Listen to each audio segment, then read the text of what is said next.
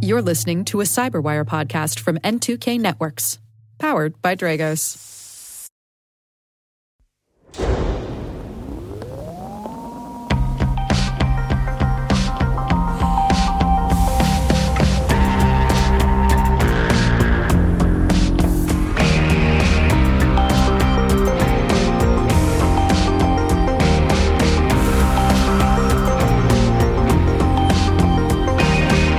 It's Wednesday, May 3rd, 2023, and you're listening to Control Loop. In today's OT cybersecurity briefing, we look how hacktivists have targeted farm irrigation systems, achieving maritime cybersecurity, JCDC and pre-ransomware notification, and a case of ransomware at Fincantieri Marinette Marine. Today's guest, Mike Hoffman, is technical leader for global services at Dragos and a SANS instructor. Mike will be discussing IT and OT misalignment. The Learning Lab has Dragos' Mark Urban, joined by Dragos' Senior Product Manager, Jordan Wilkerson, to dig into ICS network visibility and monitoring, which is the third of the SANS Institute's 5 ICS cybersecurity critical controls.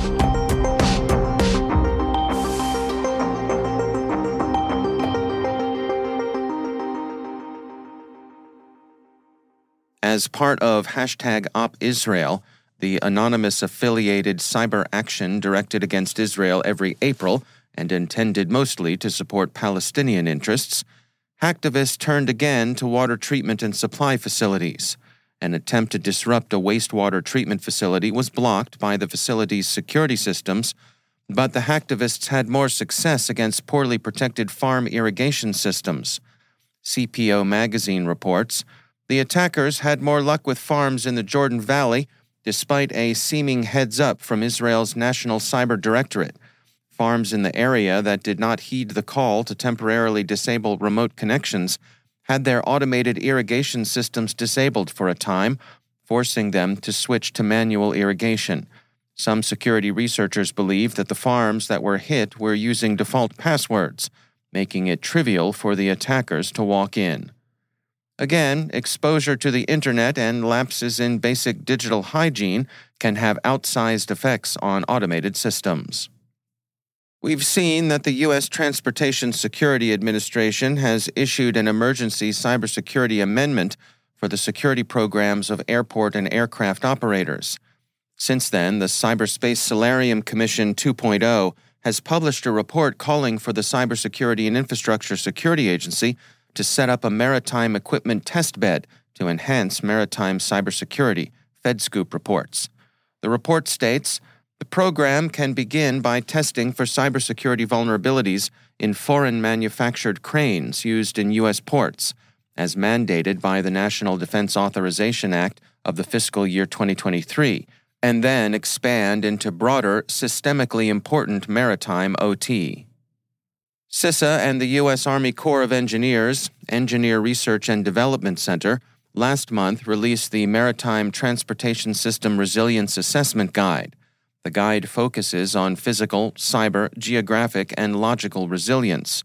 CISA's Dr. David Mussington, Executive Assistant Director for Infrastructure Security, stated that the guide is integral to the development of a unified approach to address resilience indicators for port infrastructure systems and functions that assess the key dimensions of critical infrastructure in the maritime domain. Ransomware remains a matter of concern to U.S. cybersecurity officials. CISA's Joint Cyber Defense Collaborative is cultivating its pre-ransomware notification capability. JCDC stated, with pre-ransomware notifications, organizations can receive early warning and potentially evict threat actors before they can encrypt and hold critical data and systems for ransom. The JCDC is a public-private sector information sharing organization established by CISA in 2021. JCDC Associate Director Clayton Romans explained in a blog post that pre-ransomware notifications are possible due to tips from the cybersecurity research community, infrastructure providers, and cyber threat intelligence companies about potential early-stage ransomware activity. Romans added that since the start of 2023, we've notified over 60 entities across the energy, healthcare, water and wastewater, education, and other sectors about potential pre-ransomware intrusions, and we've confirmed that many of them identified and remediated the intrusion before encryption or exfiltration occurred. The ransomware threat to industrial operations is neither idle nor trivial, nor purely theoretical, and while ransomware is most familiar as a threat to business systems, that threat can affect industrial operations as well. In this case, however, the data affected involved industrial processes themselves. On April 12th, the Wisconsin shipyard of Fincantieri Marinette Marine, builders of the U.S. Navy's Freedom class of littoral combat ships and the Constellation-class guided missile frigates, sustained a ransomware attack that disrupted shipyard operations. The U.S. Naval Institute News reported, the attack on Marinette Marine targeted servers that held data used to feed instructions to the shipyard's computer numerical control manufacturing machines, knocking them offline for several days. CNC-enabled machines are the backbone of modern manufacturing, taking specifications developed with design software and sending instructions to devices like welders, cutters, bending machines, and other computer-controlled tools. Fincantieri told the Naval Institute News that it had been working hard to remediate the problems, stating, Fincantieri Marine Group experienced a cybersecurity incident last week that is causing a temporary disruption to certain computer systems on its network. The company's network security officials immediately isolated systems and reported the incident to relevant agencies and partners. Fincantieri Marine Group brought in additional resources to investigate and to restore full functionality to the affected systems as quickly as possible. Operations had begun to approach restoration within a day of the attack, but the episode was disturbing and was closely monitored by the U.S. Navy. It wasn't immediately clear whether any data was stolen, but if temporary disruption of construction at a shipyard was the attacker's goal, then mission accomplished. The U.S. intelligence community sees Russian cyber operations devoting more effort toward disruption of supply chains supporting Ukraine.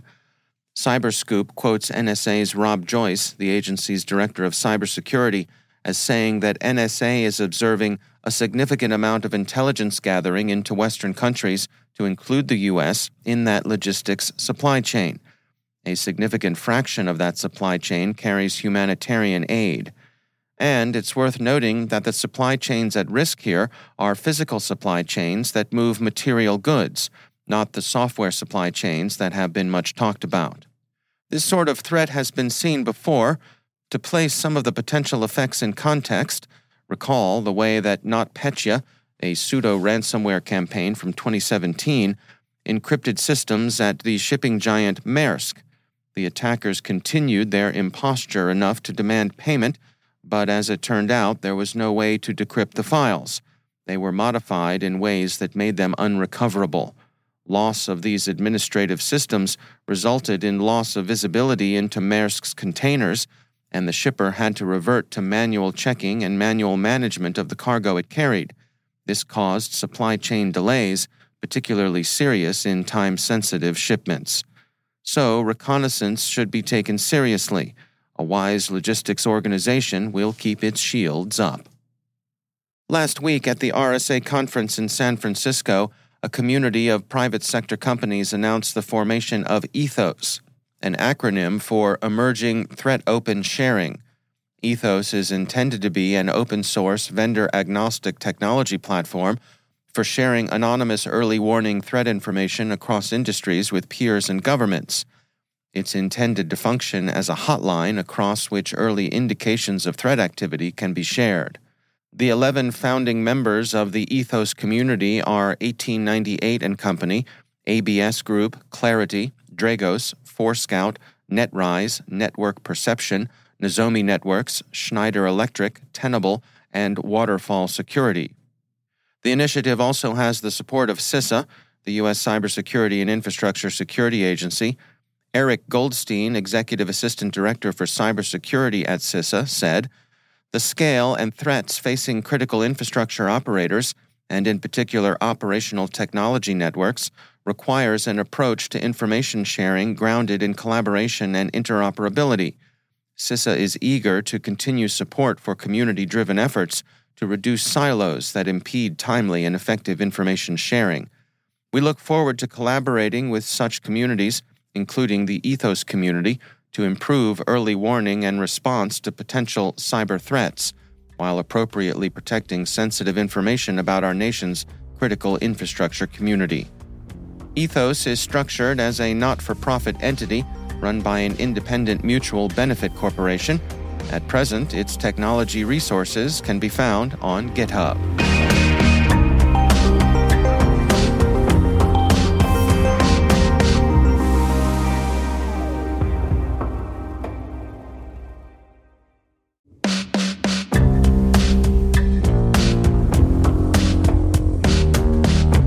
Our guest this week is Mike Hoffman, technical leader for global services at Dragos and a SANS instructor. Mike is discussing IT and OT misalignment. Mike, you and I have previously spoken about this notion of risk-based vulnerability management within the OT space. And today I think we want to dig into that a little farther, discuss the potential here for some IT and OT misalignment that can take place. Can you make your case here? What exactly are we talking about here today? Yeah, it's a really, really important topic, especially when we think about when I look at a lot of the larger organizations today, when they're people are still trying to figure out where OT fits and how IT can help, can bring in from the security standpoint and really bring in their knowledge and their capability to help the OT space.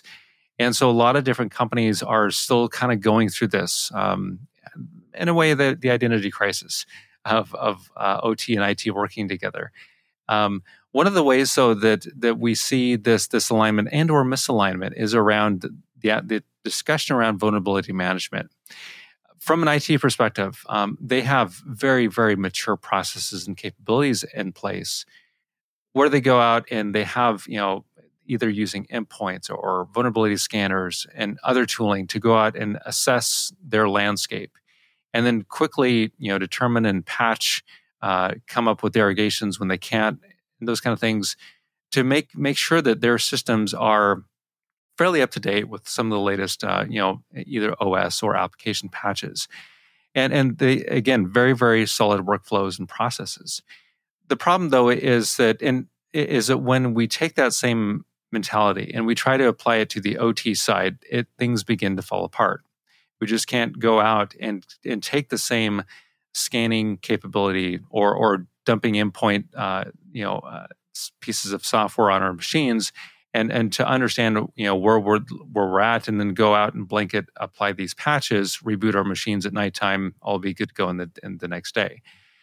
This whole situation just doesn't quite copy over. And one of the challenges I see is that from the IT perspective is that this is their lever. This is one of the main things that they deal with risk. A simplified term of risk, of course, is risk equals the vulnerability. When we think about that, the vulnerability and impacts and so forth, it's one of the ways that IT folks can leverage or manage risk is by affecting vulnerabilities or removing them. And so when we take this and we apply it to the OT side, the challenges is that some systems can be managed in this way. When we think about systems in the DMZ and others, where a lot of those don't have to continually be up and running for our plants and systems to function. You can take a jump server as an example. You can patch it very, very frequently, and you should. And you can take a lot of these same processes, but when we go further down in the OT networks, you cannot. This recipe for mitigating and fixing vulnerabilities just begins to fall apart, and it's because of the way our systems have been designed. They're designed to function 24/7. A lot of them haven't been really designed, and they're getting better, but they don't have a lot of the capability, or they're a lot more challenging to apply these patches, and plus, the patches really need to be tested and vetted really before. So there's a lot of other things here that, yeah, it works, but this does it does bring up quite a cultural clash, if you will. So, And how does this typically play out? I mean, does it get to the point of being almost adversarial, where the OT people are saying, no, you cannot do this, and the IT people are saying, we must do this?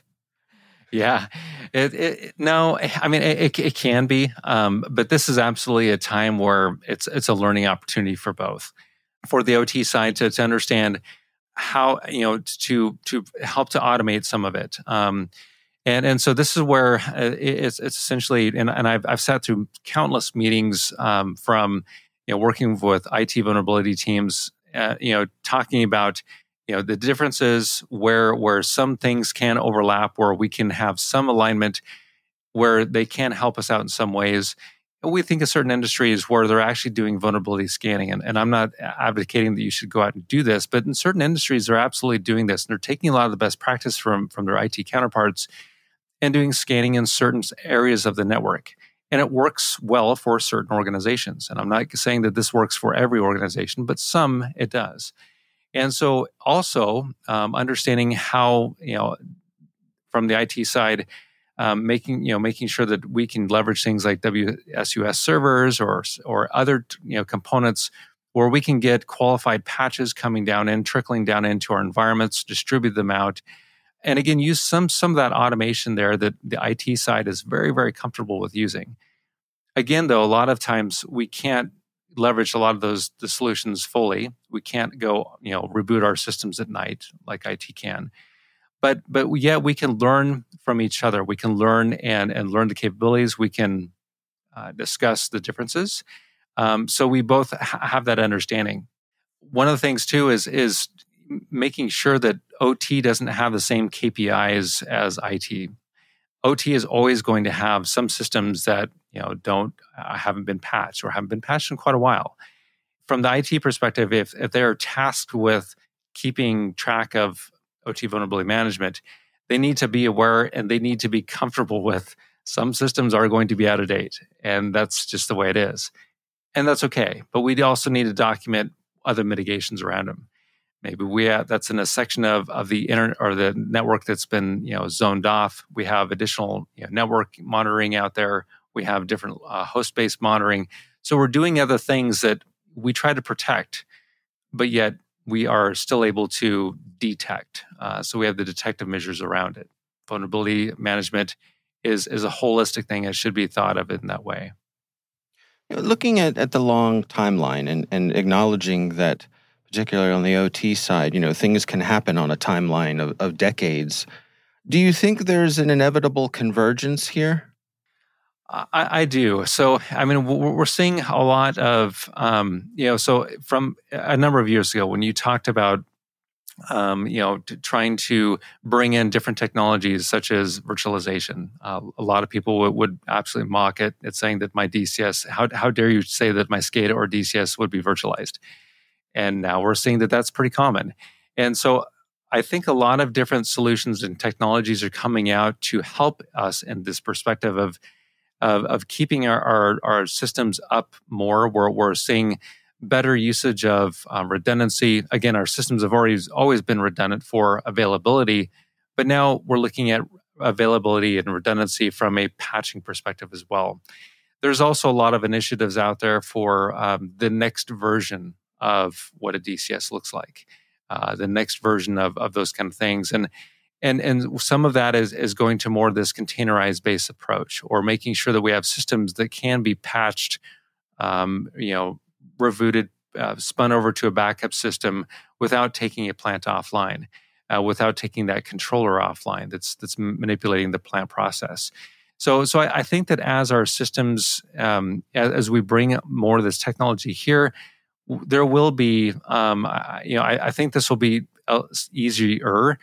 I still think that this is always going to be some sort of a challenge, especially when we think of discrete devices out there, that there's always going to be that last endpoint device with firmware that you just can't make that latest update before you have that maintenance window. So is it going to get better? Sure. But are we always going to be able to, is it totally going to converge where we have that same capability, that same rapid response? I don't think so. And I don't really think that should be our goal either. We are always going to have systems that are designed in a certain way, maybe not insecure by design, but yet there's always something else. And when we think about vulnerability management, it's more than just patching. It's fixing a flaw or fixing a weakness. So if we can design our systems to design that weakness out or shut that weakness off, if we can shut off a port or a service on a system, that will in fact could correct that patch that we might not need to apply now. So we need to think about this as it's more than just applying a software patch or a piece of firmware. It's designing our systems out securely. It's making sure that we're building our system out in a defensible approach. So it's expanding our views and our horizons beyond just thinking about fixing this weakness. In your experience with the folks that you've worked with this, are there common elements, the organizations that are finding success here, who are navigating these things successfully? Are there things that they have in common? I think so, and I think one of the most things that are in common are it's really working together. And so when you think about it's leveraging the tool, the capability and the knowledge of both the engineering disciplines and also the IT security disciplines and those kind of things. So we work best when we learn from each other, and that's really the commonality. I think another one too is the mature organizations. A number of them, for better or for worse, they've been regulated, and so when we think about more, it's they've been driven to a requirement. And I'm not saying regulation is good or bad, but it does push that topic of we have to achieve these certain requirements, these certain levels. So a lot of the more mature, again, when I think about that, I think about North America electrical sector, where some of the NERC CIP regulations have driven people to this requirement of we have to do this in a certain amount of frequency and time, and so it's driven by necessity, doing this in a much more efficient way, and using a lot more of our capabilities, but. Electrical sector aside, when I think about a lot of the companies that I've worked with, it's all about coming down, working together, leveraging best practices, and really learning from each other from that perspective. Our thanks to Mike Hoffman from Dragos for joining us.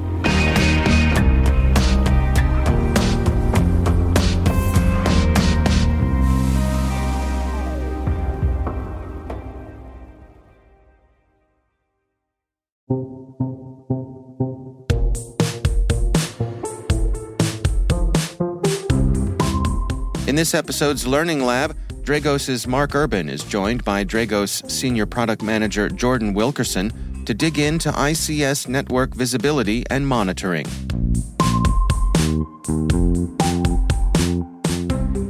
Hi, Mark Urban with another episode of Learning Lab here at Control Loop. I want to shift the attention to one of the 5 ICS cybersecurity critical controls as put out by SANS.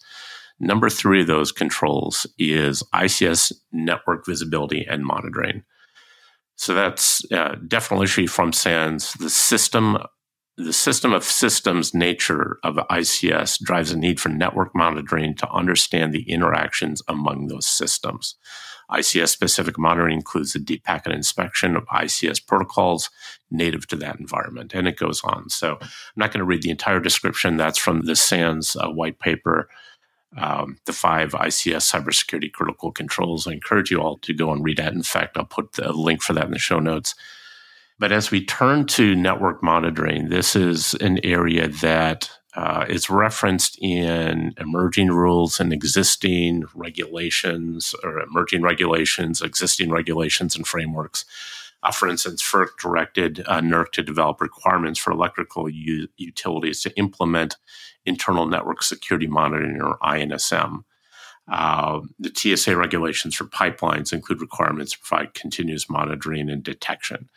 So this concept is not a new one, and I think the SANS paper highlights it as a critical control. And I wanted to spend a couple episodes on that. And the first of those episodes is focused really on the starting case, which is understanding kind of the systems within your environment, sometimes known as asset inventory or often known as asset inventory.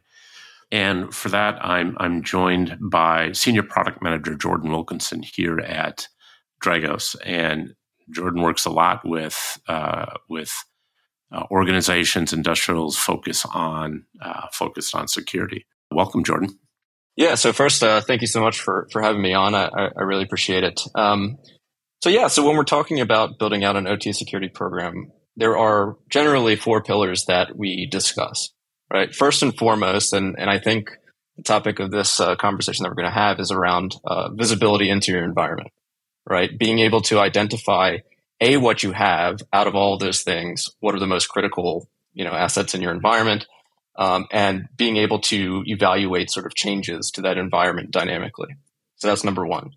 And once you've established that visibility, then the next step is, okay, well, out of all the things, which of those are vulnerable and what vulnerabilities are on there with context around why they're important or not within the context of my environment, right? So it goes from visibility into viewing vulnerabilities in the environment and how you're going to manage those. So we really just want to provide that transparency so that you can decide how you want to view and manage context within your environment. The next is, how do you then continually improve the level of threat detection in the environment? Right? How do you see unauthorized traffic between IT and OT, as an example? Can you detect adversary behaviors? Right. And as new knowledge comes out in the ecosystem, how do you get that into your environment? And then, event handling, right, as well, is something that's critical. So something happens, you see these things occurring in your environment, and how are you going to manage those and make sure that they're remediated, right? And so generally just incident response, those kinds of things. How can you operate using whatever tools you have to be able to manage those events? Gotcha. So visibility into assets, 1, detect and manage vulnerabilities, 2, threat detection, 3, and then managing those incidents and events, number 4. Is kind of some of the foundational elements that you see. That's a great summary. Maybe we can take, and I think among those, I think we want to focus this discussion right now on that first one, especially visibility into assets, or, when asset inventory, I think is, probably one of the most common terms in this. Can you help us kind of understand that world? What is an asset inventory? Then maybe we'll go from there. Yeah. So I'm a bit long-winded, so cut me off whenever you feel the need, but I'll try to get through this very quickly because, I do think it is a general term that's used a lot, but I also think it's a bit subjective based on the biases of whoever's answering the question, right? If I work for a vendor that provides X, Y, and Z data, of course I'm going to tell you, the answer is a platform that provides X, Y, and Z data, right? So I'm not going to do that. I want to talk generically about this as I see it, right, in my interactions with customers and what they care about. So in my view, an asset inventory is a dynamic repository of data about physical assets that are on and off your network in your OT environment. And they're what I'll call different categories of attributes, right? So I think about asset attributes in 3 general categories, and I can define them if you'd like. So it's basically, the way I think about it is, they're direct attributes, they're indirect corresponding attributes, and then customized attributes. So I do think it makes sense to kind of run through those, if that's cool with you. Yeah, absolutely. Understanding what you mean by those, I think, would be key. Sure. Yeah. So let's talk about their direct attributes first. So this is information about the devices themselves, what they physically are, right? What's their vendor, their make, their model, their type, their classification, etc. Information about what's running on those devices potentially, right? Like their operating system, different various configurations, network information, what's their MAC address, what's their IP, or if they don't have one, have they ever had one? And if so, what was it, right? Their last seen IP, that kind of thing. Also, where are they physically or logically in your network? And then, of course, you can go even further and say, what additional software on these devices, et cetera.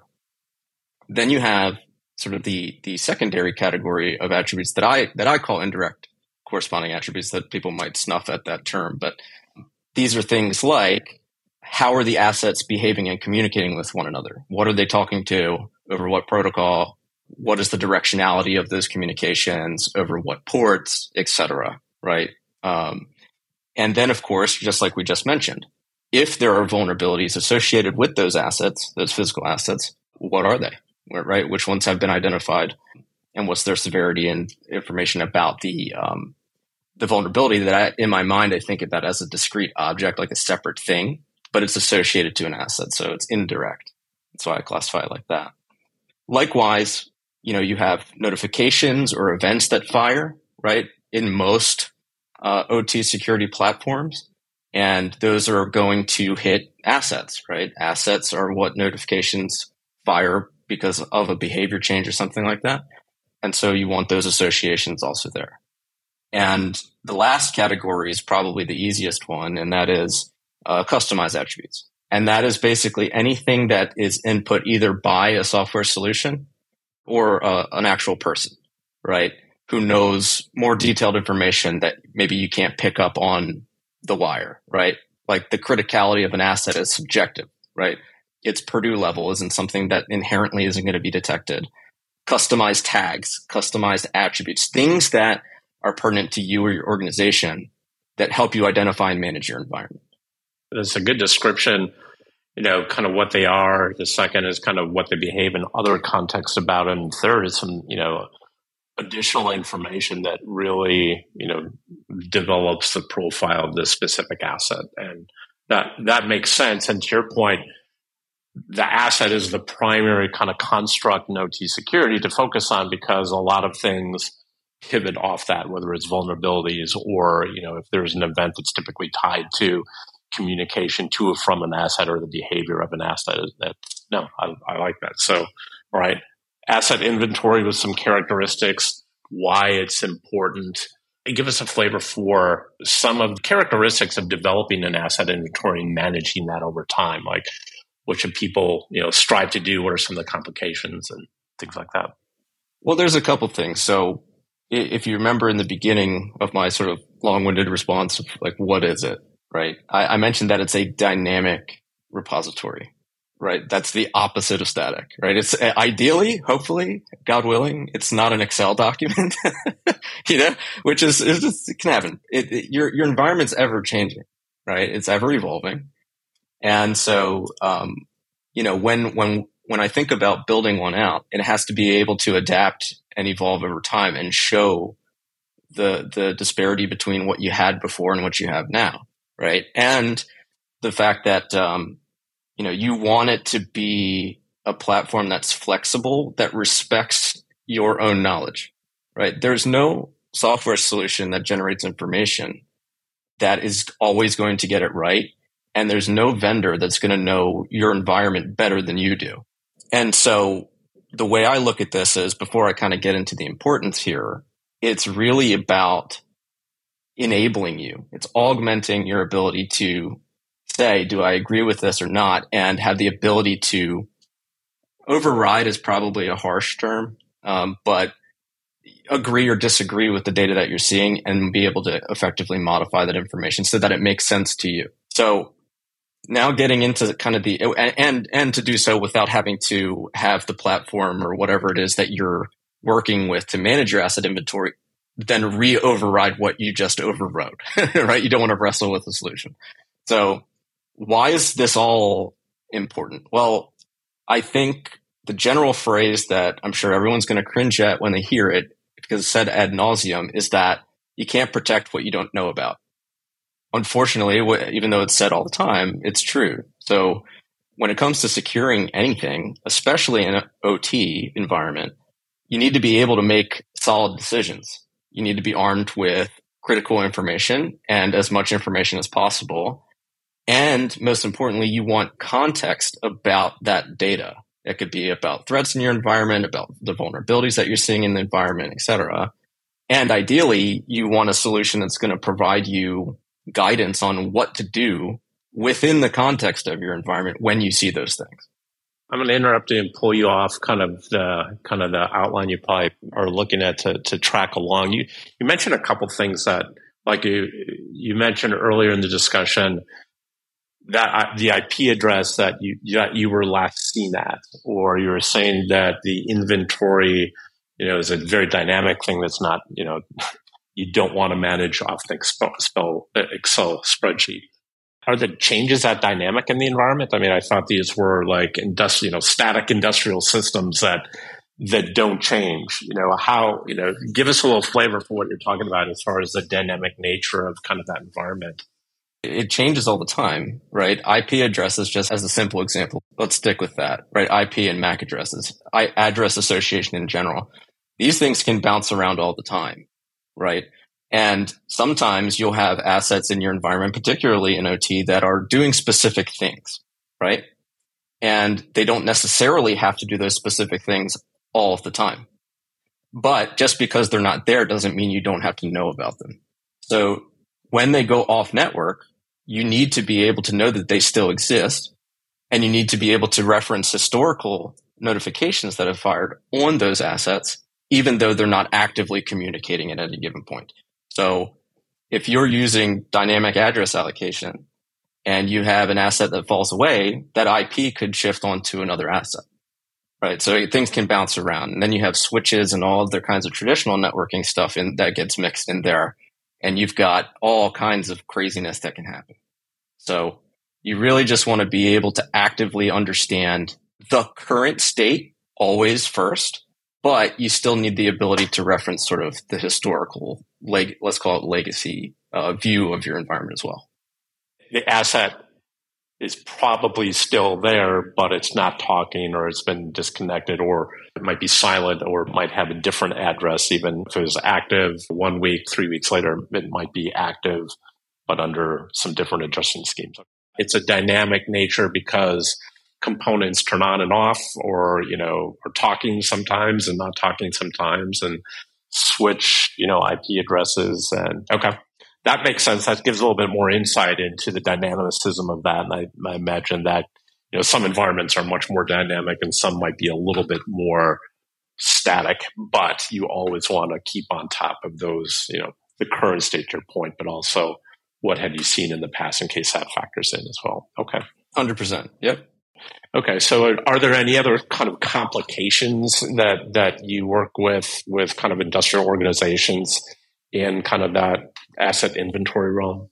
Well, I think it's not anything that is sort of unique to my experience. I don't think. I think everybody that's in OT kind of wrestles with the same things. And one of those is just the primary difference between sort of traditional thinking of how you identify assets in general. Like in an IT environment, you can go and you can run active scans and get responses from all of those kinds of devices because they're meant to be seen, share data, etc.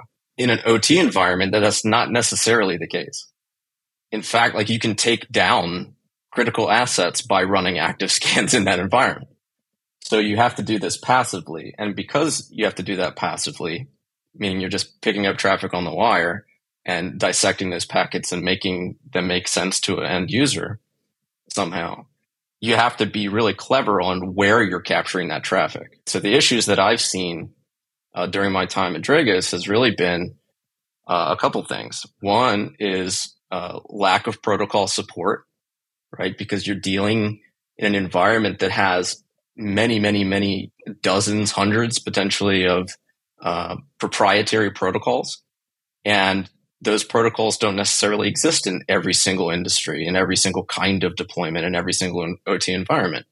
So you can have missed protocols where you're just mischaracterizing things. Maybe you don't support a protocol at all, so you don't see that traffic. It could also be that, you have air-gapped or enclaved areas of the network that your sensor can't see into, right? Those that maybe somebody generically would expect to see. Those kinds of things are always difficult. But, the risk of just being able to actively go into an environment and scan everything and hit everything, just, pump out like a big old network scan is too dangerous and too risky to do. So that's the trade-off there, is that, generally, it's really around mischaracterization, directionality issues, and lack of protocol support that I've seen are the big ones. Or people saying like, "Oh, where's this big set of stuff? And why isn't that showing up?" And then they're like, "Oh yeah, that's air gap. Oh, I forgot that's an air gap network." Okay, there's not to mention that the connections can be very low bandwidth, right? So it's that also presents issues too. So these are geographically dispersed environments usually, and even if they're single sites, they're complex, man. So it's hard to get all that stuff right all the time. It's funny. The prior episode, we had Rob Leon talk about, some of the differences in, a little bit about convergence of OT and IT. But, you reminded me like these OT environments are like networking, lands back in the 90s, right? That's, if you're looking to an IT environment, it's probably 90%, between HTTP and DNS, it's probably 90% of an IT network. And that's probably maybe a little bit extreme on the percentages. But in industrial networks, to your point, like the number of protocols and the diversity of communication types is just crazy. And I think that's one of the things that, the devices are different, right? When you're talking about OT devices, you're talking about what? PLCs and, distributed control systems. SCADA's DCS, yep. SCADA's DCS, plant controllers, in manufacturing and all these things. And their discussions that, those secondary attributes they were talking about how they talk is just so completely different because these are often proprietary, equipment OEM vendors with their proprietary protocols, speaking proprietary commands and things like that don't look anything like, HTTP access to Salesforce in the IT world. And it's interesting that, you talked a lot about the devices, and I think you really hit on something that, I just wanted to emphasize is just the incredible complexity and diversity of those discussions and the different nature of those devices in those environments. So. IT ain't OT and vice versa, and I would love to be able to family feud it and be like, show me my OT inventory, right? But it's not that easy. And Steve Harvey's probably very expensive. It's not an easy thing.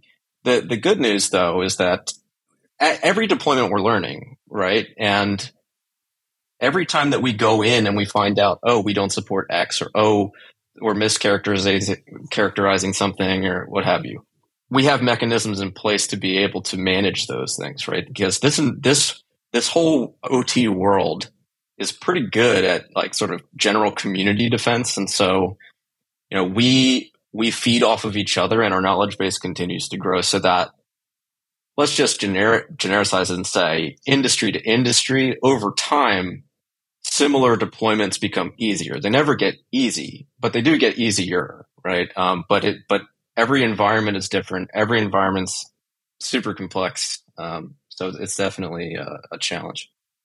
Jordan Wilkerson, everybody. A little bit about asset inventories, managing all that communications. Jordan, thank you so much today. Sure, thank you.